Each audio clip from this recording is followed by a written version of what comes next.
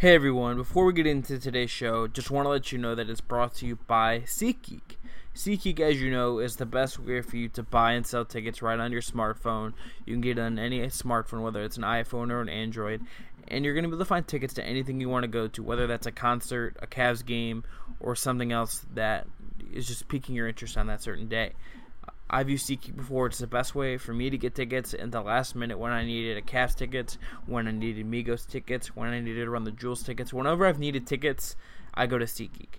All their deals are graded, whether they're good or bad. You can see the view from your seat right in the app, so there's going to be no confusion on what kind of deal you're getting. And all the deals are coming from the best ticket sites out there, so you know for a fact that every possible option is right there in the app. My listeners today can save $20 on their first SeatGeek purchase by using the promo code LOCAVS. That's LOCAVS, and you can save $20 on your first purchase in a mail-in rebate by entering that code under the settings tab right in the app. So again, download the SeatGeek app today, use the promo code LOCAVS, and save $20 on that first purchase. Just make sure you don't miss that concert, that Cavs game, that play, whatever you want to see. Make sure you don't miss it by using SeatGeek. You are Locked On Cavaliers, your daily podcast on the Cleveland Cavaliers, part of the Locked On Podcast Network, your team every day.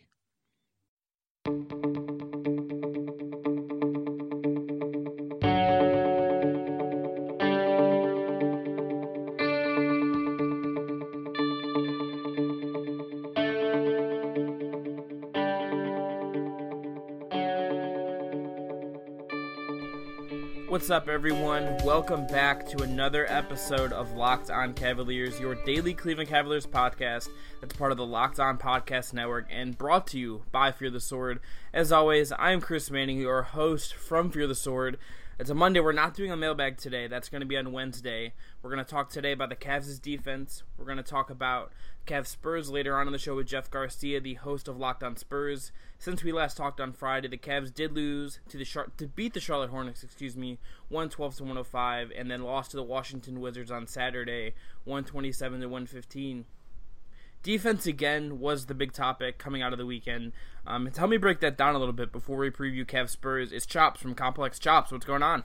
What's up, man? How you doing? I'm doing good. So, first, before we get into the specifics of this, Friday, Saturday, what was your takeaways from the weekend? I just, like, this team is just aggressively unfocused as a whole right now. Yes. Like, it's just like and this is like a conversation I had on Twitter last night after the Wizards game, which I'm not worried about them, but they're just so annoying right now. Like, it's just like a chore to watch them because they right now refuse to put together a whole game against like a competent opponent. Yeah, Saturday's game was one of those nights where Cavs Twitter was just in a mood. Like, you had the range of responses from frustrated to just whatever to flat out annoyed to just like just every emotion you could have about that game on Saturday. I think people had.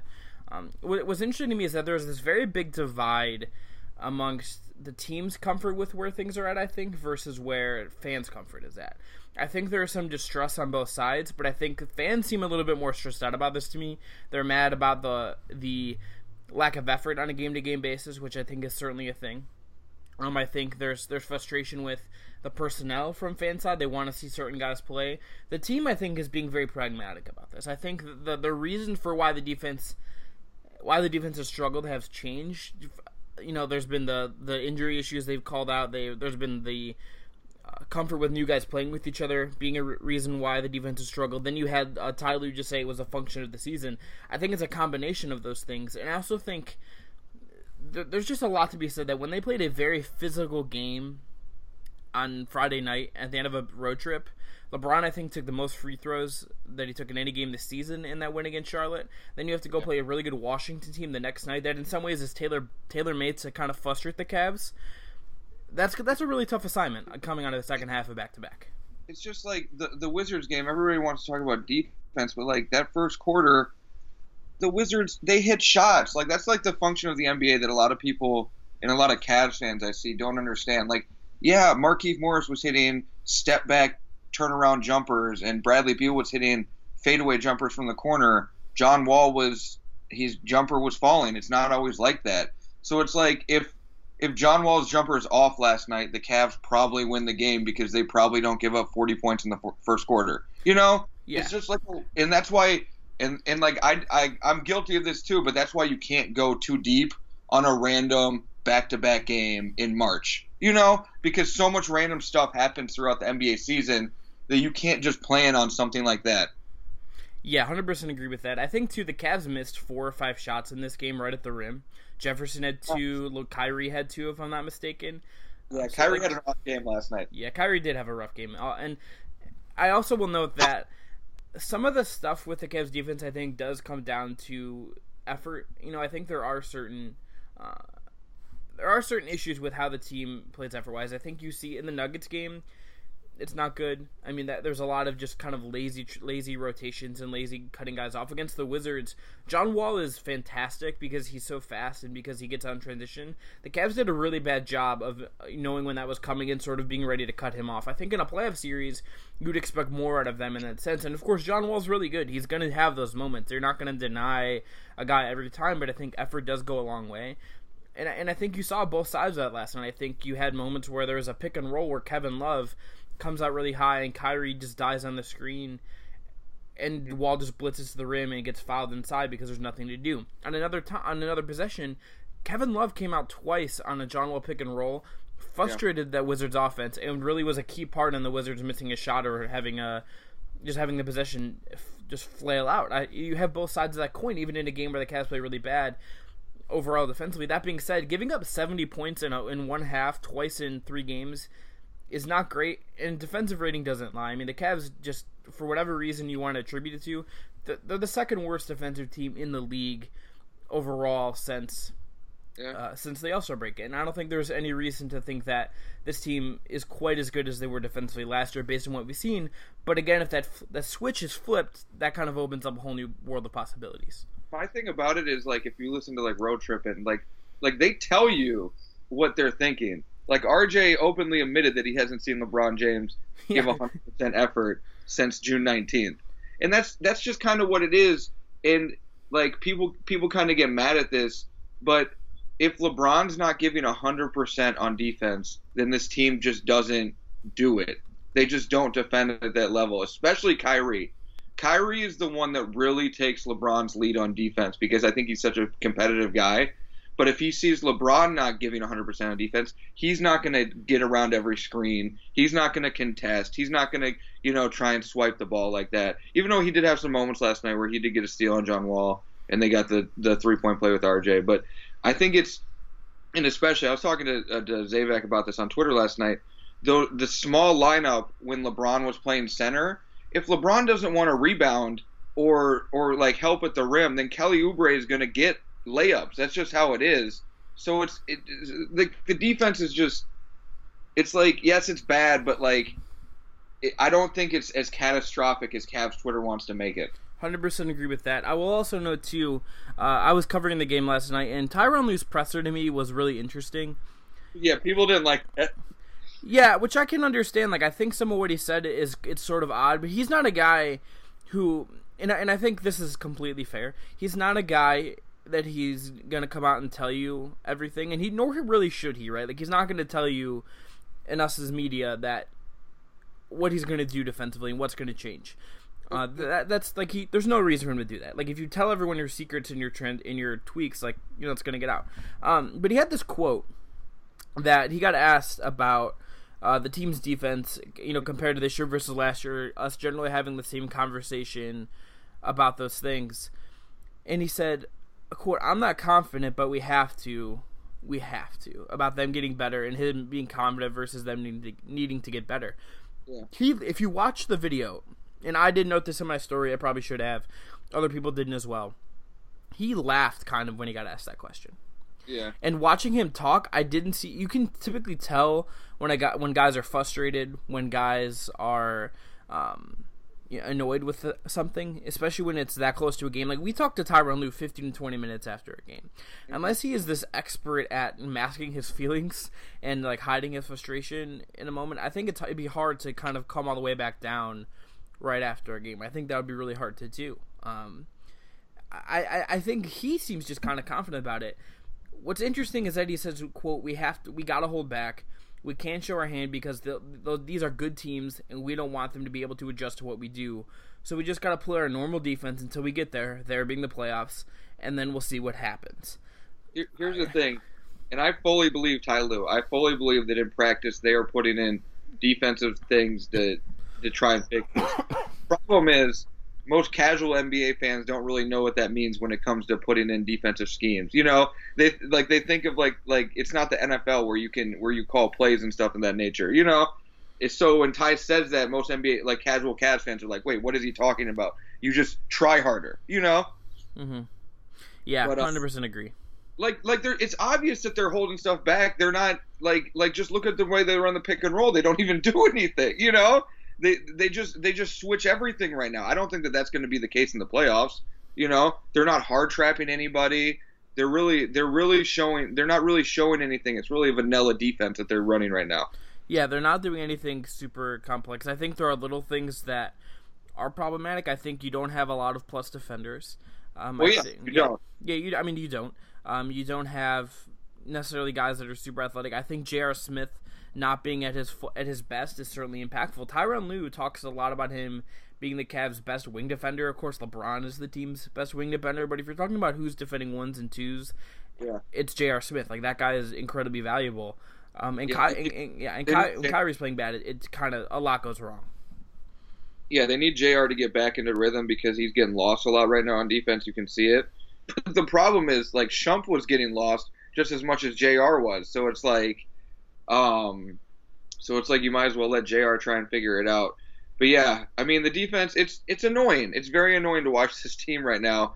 And Boston could tie them in the standings, or, you know, I guess this comes, you know, could very well overtake them. But I don't think LeBron cares about that. Like, I just don't think that he does. And as much as the fans want to panic about possibly being the 2 seed, I just don't think that the team is that concerned.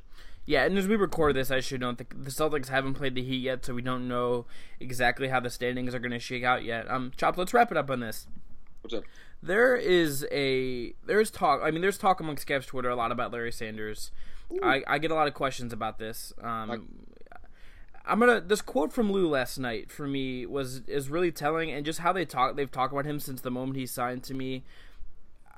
I find it really interesting. So he said, quote, we have to try to get him in some better shape. Right now, his timing and his shape is not good. It's why he's been in the D-League playing, trying to get ready. The guys in the D-League say he's been great, so he's just trying to get to that point. Right now, Tristan's all we have at center when he got asked about if Larry could play minutes at center. I've gotten a couple tweets even Sunday about Larry being the fix. I 100% do not think that is the case. He's going back to Canton. 2 years away from the NBA is just a long time. From the moment the Cavs signed him, they said this is a long-term play. His contract structure is that way as well. It's very telling that they're not even really comfortable with him playing a lot of games yet, even at the D-League level. He's spending a lot of time in practice. He's getting everything back that way.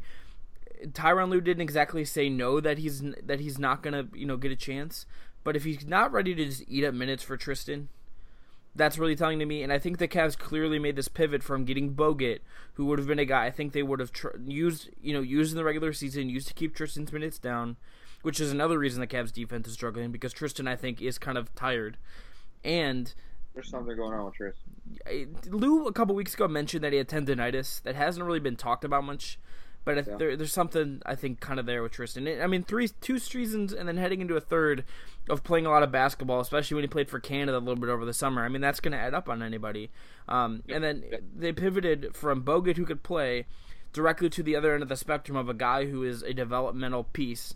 They could have, picked another veteran, signed an Eric Moreland type to do sort of play minutes now and maybe develop him into something, but they went completely the other way, and I think that's fair. I think you could do that with this roster. If you're comfortable with Tristan taking all that burden, there's room to critique it for sure. But I don't know how you feel about it. I just don't expect Larry Sanders to make any sort of an impact on the team this year. He's not going to be ready to play in the playoffs. Well, I think it's not fair to count on Larry for anything, but I feel like they might try and roll him out in the playoffs at some point. I honestly feel like they might try and play him, and that's just. I talked to Larry the other day, just on I just called him to give kind of because what, just for the listeners who might know, I interviewed him twice in the past year. Developed a little bit of a relationship with him, so I just wanted to give him a call and kind of see where his head's at. Talk to him about the city, and he's in a good place. But the feeling I got is like Lou, yeah, like you said, he's practicing a lot. They don't want even to play in Canton games a lot.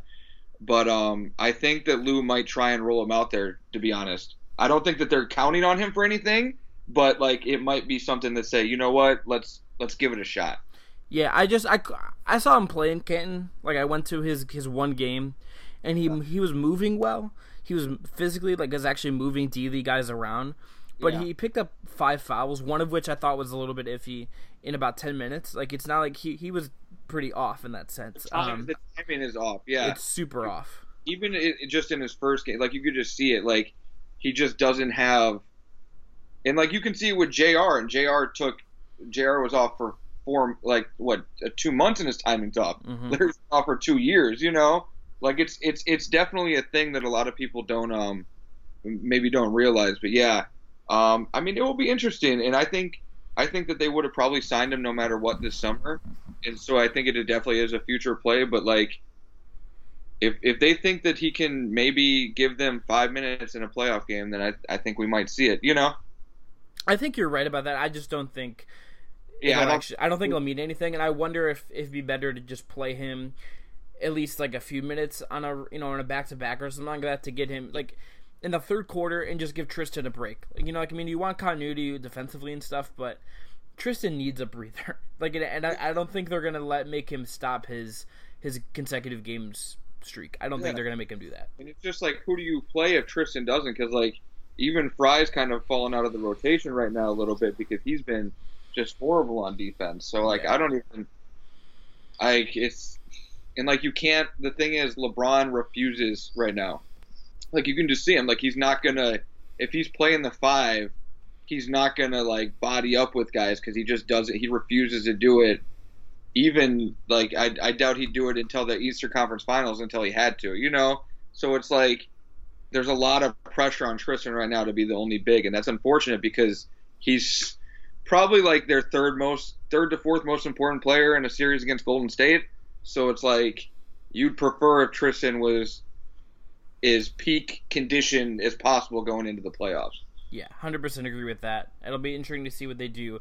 Next year, it'll be really interesting to see if they start utilizing a two-way contract in the situation, the way they're structured, where you have a cap on how many games a guy can play with your NBA team. I think would be really interesting because you could have signed someone like Moreland to that deal, keep the cost down, and then just had him give Tristan rest. I think that's going to be something they could better utilize next year to maybe avoid again in this situation. And you probably could have just not signed Birdman to start the year. You could have just found someone that wasn't 38 years old. Right. That's to go all the way back to the beginning. I think this type of situation that we're in right now with Tristan and seeing how this is unfolding for the team, I certainly think it's always been on the table from day one when you committed to Birdman. The thing is, and people bring up last year how bad Mozgov was, and I've talked about that more than anybody. But during the regular season, there's a reason T. Lue played him up until the playoffs, and it made everybody mad. Everybody was like, "Why is Mozgov playing?" Well, it was to keep Tristan fresh, That was the main reason. Then once the playoffs slipped, there was Tristan. So we don't have that going right now. But, you just got to kind of hope that Tristan's maybe holding back something. Because the thing about Lou does keep Tristan's minutes pretty around 25 a game, Mm-hmm. We talk about LeBron, how he plays 40 minutes and everything, and everybody freaks out about that. But I really do like how Lou kind of controls Tristan's minutes. Yeah, for reference on Tristan's minutes, currently he's averaging 29.9 a game. That is the most he has averaged in the second LeBron era, but it is less than his second and third seasons. If he keeps on that current pace, plays 82 games again, which he most certainly will, He will play more minutes overall than he did the first year and last year as well, but not nearly. He played 2,500, almost 2,600 in both 2012, 2013, and 2013, 2014. He won't get that high, but he probably will end up being higher than the last 2 years, which I think is notable. And I do think he's a guy who could use like a summer to just rest, and they could use another healthy big, especially because he's going to be so vital against Golden State if that ends up being the finals matchup again. Yeah, he's so important. And like, it's good that K-Love's back, and K-Love doesn't have any restrictions anymore, because it really takes a lot of pressure off Tristan when it comes to rebounding. He's not the only guy out there trying to box out like three guys. So that should help Tristan a little bit, the return of K-Love. Yeah, and let's just note one thing too, that like it's the Cavs lost that game last night. LeBron was frustrated a little bit after the game, but the dude's on his Instagram story right now, just like enjoying more life. Like, the guy's not too worried right now. No, and I saw Wendy was on ESPN this morning, and he was like, and he gave this stat: LeBron's been the 2 seed 4 times in the Eastern Conference playoffs, and he's made the finals every single time. I really don't think. And you know what? Bill Simmons had a good tweet last night. Bill Simmons doesn't always have good basketball tweets, especially when the Celtics are good. But he said that this is setting up for an amazing, no one believes in us, Cavs LeBron narrative. And I think that he might have something there, Yeah, I kind of agree with that too. But Chopz, man, thank you so much for coming on. You ready? Are you ready to do mailbag again on Wednesday? You'll be back on the show. Yep, we're doing it. All right, and one thing before we transition to Jeff Garcia of Locked On Spurs, I am announcing a Locked On Cavs giveaway. So, between now, that's March 27th, and the end of the day on April 3rd, if you go on iTunes and you submit a 5-star rating and review for the Locked On Cavaliers podcast, you will be entered to win a copy of the upcoming book, which is by Brian Windhorst and Dave McMenamin, Return of the King. So, that book is a behind-the-scenes look of the Cavs' title run last year, their comeback against the Warriors. Everything about the last 2.5 years of Cavs basketball is going to be covered in that book. I've got a review copy of it. I've read 75% of it already. It is great. And on April 4th, I will pick a winner and email that person to notify them that they've won. To enter, you first go on iTunes, leave that 5-star rating and review. Your review has to be a minimum of 15 words, so actually write something. And then you email me at the pod at lockedoncavs@gmail.com and claim that's your review and say who you are, give me your email, and you'll be entered into the contest. I will announce the winner on the April 5th show after I pick the winner on April 4th. And when the book comes out, which I believe is April 11th, I will then send the book to you and you'll get a shout out on the show, which is not nearly as cool of a prize, but a part of the prize pack nonetheless. So again, between now and April 3rd, if you go leave a review on the Locked On Cavaliers podcast on iTunes, minimum of 15 words, and then email it to me at lockedoncavs@gmail.com that it is you and you claim that review, you'll be entered to win a copy of Return of the King by Brian Windhorst and Dave McMenamin, both of ESPN. Whoever writes the best review will get a copy of that book. You are Locked On Cavaliers, your daily Cleveland Cavaliers podcast, part of the Locked On Podcast Network. Hello, everyone. Welcome back to another episode of Locked On Cavaliers. Today, though, it's a special episode. We're crossing over with Locked On Spurs and Jeff Garcia. Jeff, how's it going? I'm doing great, and it's round 2 between what could possibly be a NBA Finals preview. Yeah, I mean, it's certainly on the table. The Cavs are, certainly the favorites in the East. The Spurs are right out there in the West, going back and forth with the Golden State Warriors. And, I mean, the Spurs are, as always, just really, really good, as they seem to be every year and probably will be until the NBA no longer exists. But what we're gonna do for this show is we're gonna go back and forth, give 3 keys for our respective teams that we're covering to win. So Jeff, you want to start and give us your first key to a Spurs victory? Yeah, you know what? My first key to a Spurs victory over Cleveland is bring the defense. Why? Because your Cavs average about 110.5 points per game. Not only that, at least this season, they are averaging that 110.5, which is first in the East, 4th best in the NBA. And your Cavs has scored at least 100 points in 55 of 72 games this season. I mean, that's just incredible. So I think the Spurs have to bring their defense because, look, the Spurs, once again, shocking, are one of the better defensive teams in the league. They're ranked second in the NBA, holding teams to 98.4 points per game. Now, I get it, Chris. You could say, well, that was a thrilling overtime game in Cleveland where the Spurs eked out the win by 3 points. But again, that was a situation where they just needed Kawhi Leonard heroics, a DeJounte Murray rookie to kind of come out of nowhere and play great. Because at the end of the day, look, LeBron and Kyrie scored 29 points apiece in that loss for the Cavs. And then you have Kevin Love and Tristan Thompson. They had double-doubles in that game. The Spurs were lucky, in my opinion, to get the win. A lot of good breaks went their way, but they can't do that again, especially with a Cavs team that is, well, pretty dangerous offensively. So that's my first key to a Spurs win over Cleveland is bring that defense. Yeah, the Cavs, even when they've played bad defensively, they have a very competent offense, and we've seen that. I mean, twice in their past 3 games, they've given up 70 points in the first half, and in those 2 games, they still have had pretty good offensive performances. So, kind of a wonky thing with the Cavs. Coincidentally, my first key to the game is also for the Cavs to bring the defense. As I'm sure you've seen, the Cavs have had some very, very bad defensive performances of late. For the year, they're 22nd in defensive rating. They're 29th since the All-Star break, just above the Lakers, who are actively trying to tank and keep their draft pick. And you've seen the Cavs against the Wizards and the Nuggets get picked apart by teams with really good offenses. Both those teams were moving the ball really well, something the Spurs do really well. Those teams have shooting, something the Spurs have, and they have guys that can push the pace and dominate the ball. You had Nikola Jokic really pick apart the Cavs, and then you had John Wall really push the pace, get guys into foul trouble, and do a really nice job of putting the Cavs on their heels. The Spurs, 6th in the league in offensive rating. They have Patty Mills, who I think is going to make Kyrie have to work, and they have Kawhi. They have Danny Green, who, if J.R. Smith isn't locked in defensively, is going to get some open looks. The Cavs are going to win this game on the road to, in an important game for them if they want to keep the number 1 seed in the East. They're certainly, I think, going to have to buckle down on that end, and San Antonio is going to push them in ways that I think is a good test, and it'll kind of be a benchmark of how they're going to do against another team that's a good offensive team. Again, the Nuggets for the year, 4th in offensive rating, Spurs 6, Wizards 9. Just 3 teams in 4 games that rate out very, very well offensively. Yeah, exactly. Despite the Cavs' woes right now, they're still a dangerous team for anybody in the league, despite them kind of, I don't know how to describe it, Chris. I guess, are they going through the motions? Are they bored? Are they just getting exposed? I don't know what's going on with the Cavs. Obviously, you know better. But that kind of leads me to my second key to a Spurs victory over Cleveland is this.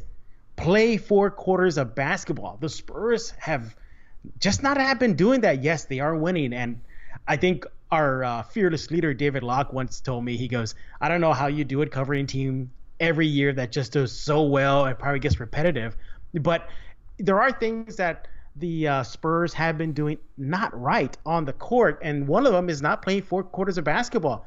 You say what you will about the Spurs win a couple of days ago against the Knicks, and yes, they still got the W, and that's all that matters, but they let that Knicks team get back into the game. Why? Because after playing a tremendous first half and just smacking up New York, they let them come back by allowing the Knicks to score 31 points in the third quarter. The Spurs only mustered up 17. They tend to take their foot off the gas, and it's not good. It gets even worse, I guess, if you're a Spurs fan. You want to listen to what Manu Ginobili said after the win against Cleveland. I'm sorry, against the New York. He basically said, we let them back in the game. They made a great run. We put them back in the game. It's a combination of things, but still a little disappointing after a great first half, end quote. The Spurs are aware of the fact that they let up the pressure, and you cannot do that against a Cleveland team, especially led by LeBron James, Kyrie Irving, and, of course, Kevin Love. Spurs got to play 4 quarters of basketball. They don't want to be that first team that perhaps propels Cleveland in the right mind frame and lets them go on some crazy run to end the regular season. Yeah, I think that's interesting to watch too, just because the Cavs are a team that don't always bring a lot of effort. And I think right now you're seeing them go through this weird spot where they're coming off a long road trip. bi-coastal road trip where they had to fly from LA to Charlotte to play a game and then play the next night against Washington. The Charlotte game was one of the most physical games they've played all year. LeBron took the most free throws of any game he has taken in a single game in that game. And I think they're a little bit beat up right now. You have Iman Shumpert dealing with things. We'll see if he's healthy. We'll see how these other guys look. And I think that's a really good thing, because if the Cavs kind of have the same problem, like maybe we'll get a game where they get kind of goofy with that. My second takeaway, or key to this game, is Tristan Thompson and how he plays. You know this. I mean, you got LaMarcus Aldridge back. Yeah. You have Powell. You have Dedmon, who's played really well for you guys. David Lee. Mm-hmm. Tristan Thompson has not been at his best self in about, I think, 2 weeks. I don't know exactly what it is. I certainly think the fatigue of him playing every night and playing so many minutes at center is certainly a problem. I think he's dealing with something with his knee. I think it's been a longer issue, not maybe a major issue. But you had Tyronn Lue a couple weeks ago say that he's dealing with some tendonitis. And that's a problem. He's going to have to be incredibly mobile to defend guys like that. Powell, for his flaws and for how long he's been in the league, is a very skilled offensive player. LaMarcus is a very, very good player, and Kevin Love will have to defend him as well.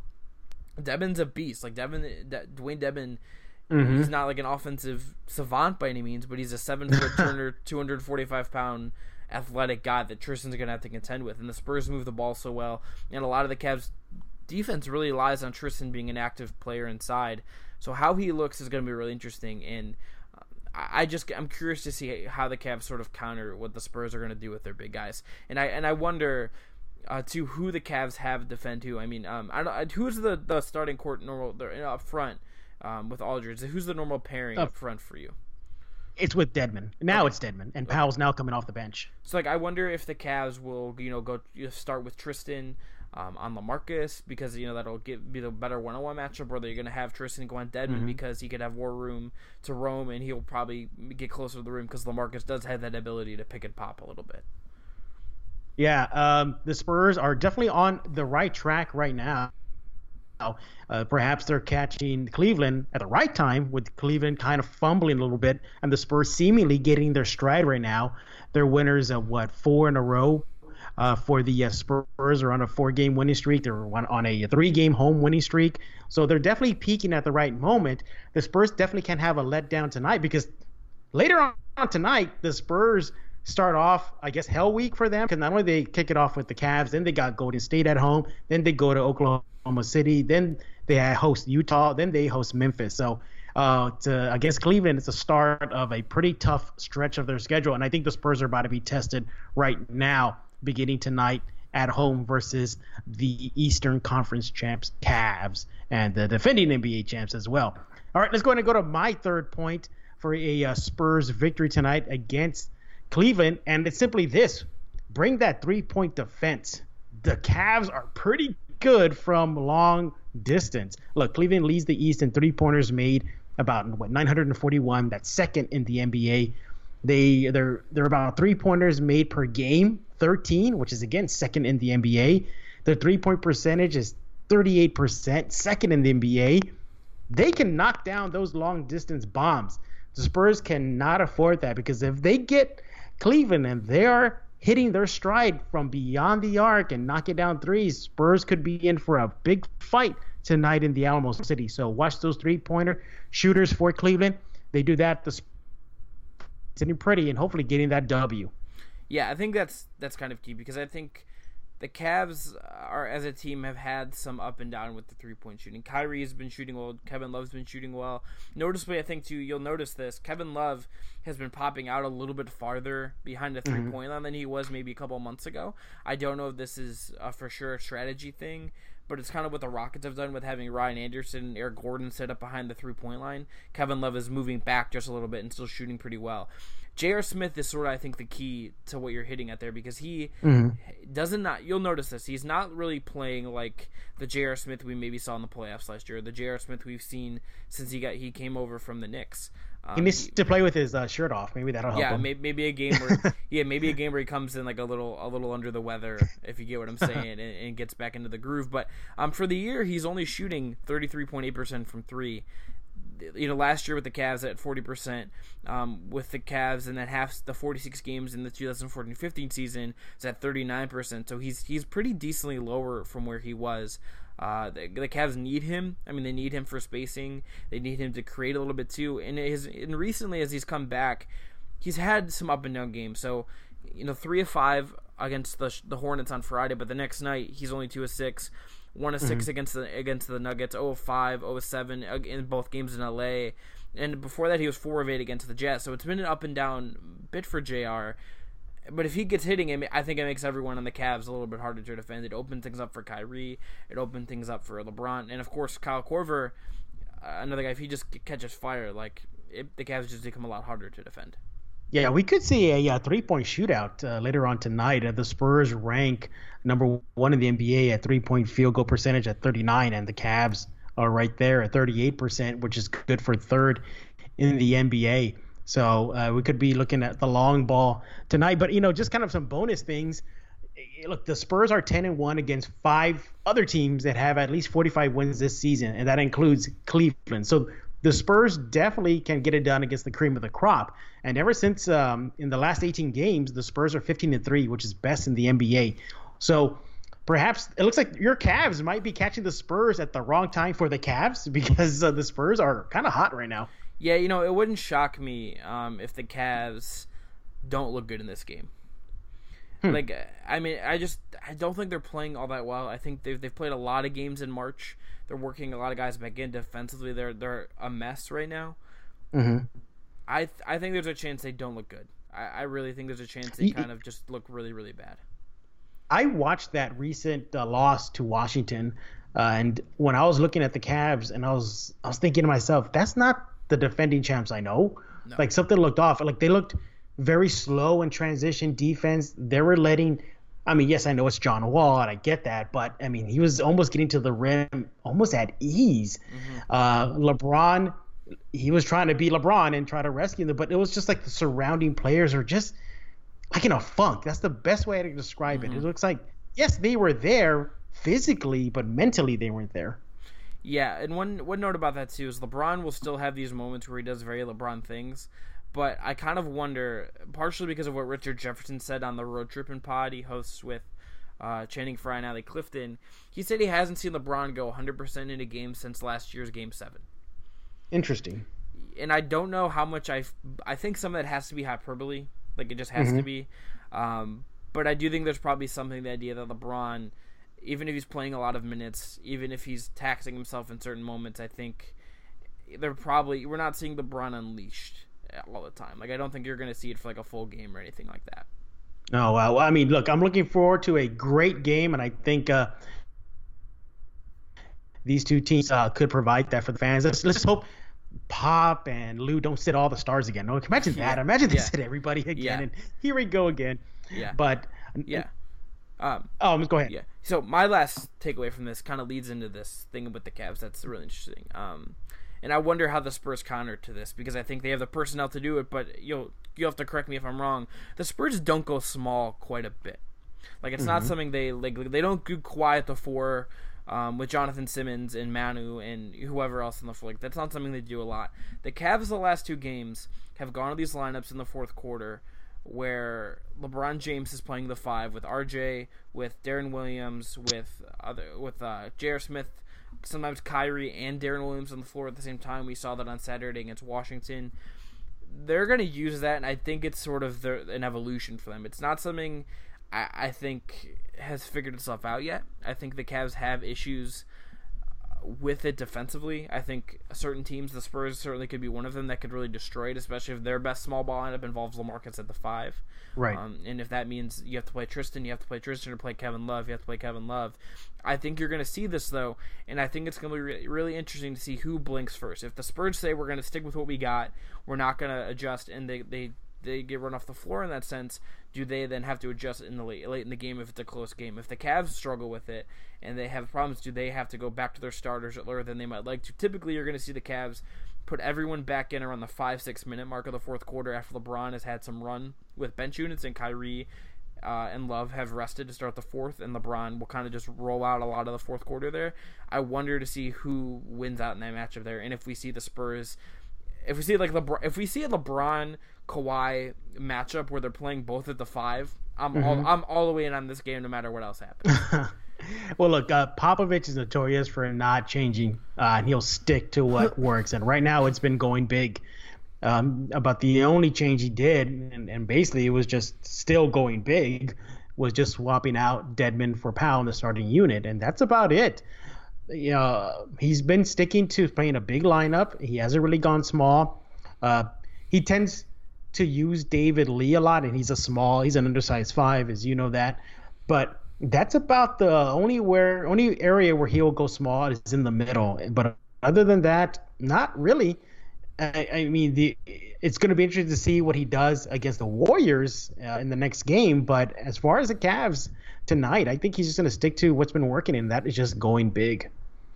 Yeah, I kind of want to see how the Cavs respond to that too. I think the Cavs might need to play Channing Frye more than they're comfortable with right now because he's been really bad on defense, and they haven't used him as much over the last 2 games. He didn't even play Friday against Charlotte. I mean. But at the end of the day, the Cavs' best lineup probably is that starting 5 that won the title last year. That is their typical ideal starting 5 of Kyrie, J.R. Smith, LeBron James, Kevin Love, and Tristan Thompson. At the end of the day, that is probably the Cavs' best lineup, and that sort of matches up with what the Spurs are going to do as well. It's going to be more traditional, at least 2 big lineup that's centered around the playmaking ability of the small forward. Yeah, and I think, too, because the way the Cavs have been playing, at least offensively, I mean, say what you will about the final result, but offensively in the last 4 games, the Cleveland is averaging 116.3 points per game off 52% shooting from the field, including about 23 assists per game. So despite their malaise right now, they can still get those points up, and I think going big may disrupt that. You got Kawhi Leonard, he always gives LeBron James fits. Then you got kind of a mini Twin Towers, Dedmon, and LaMarcus. And then, by the way, you bring off Powell off the bench. Oh, and if they want to do a stretch 4, you got Davis Bertans.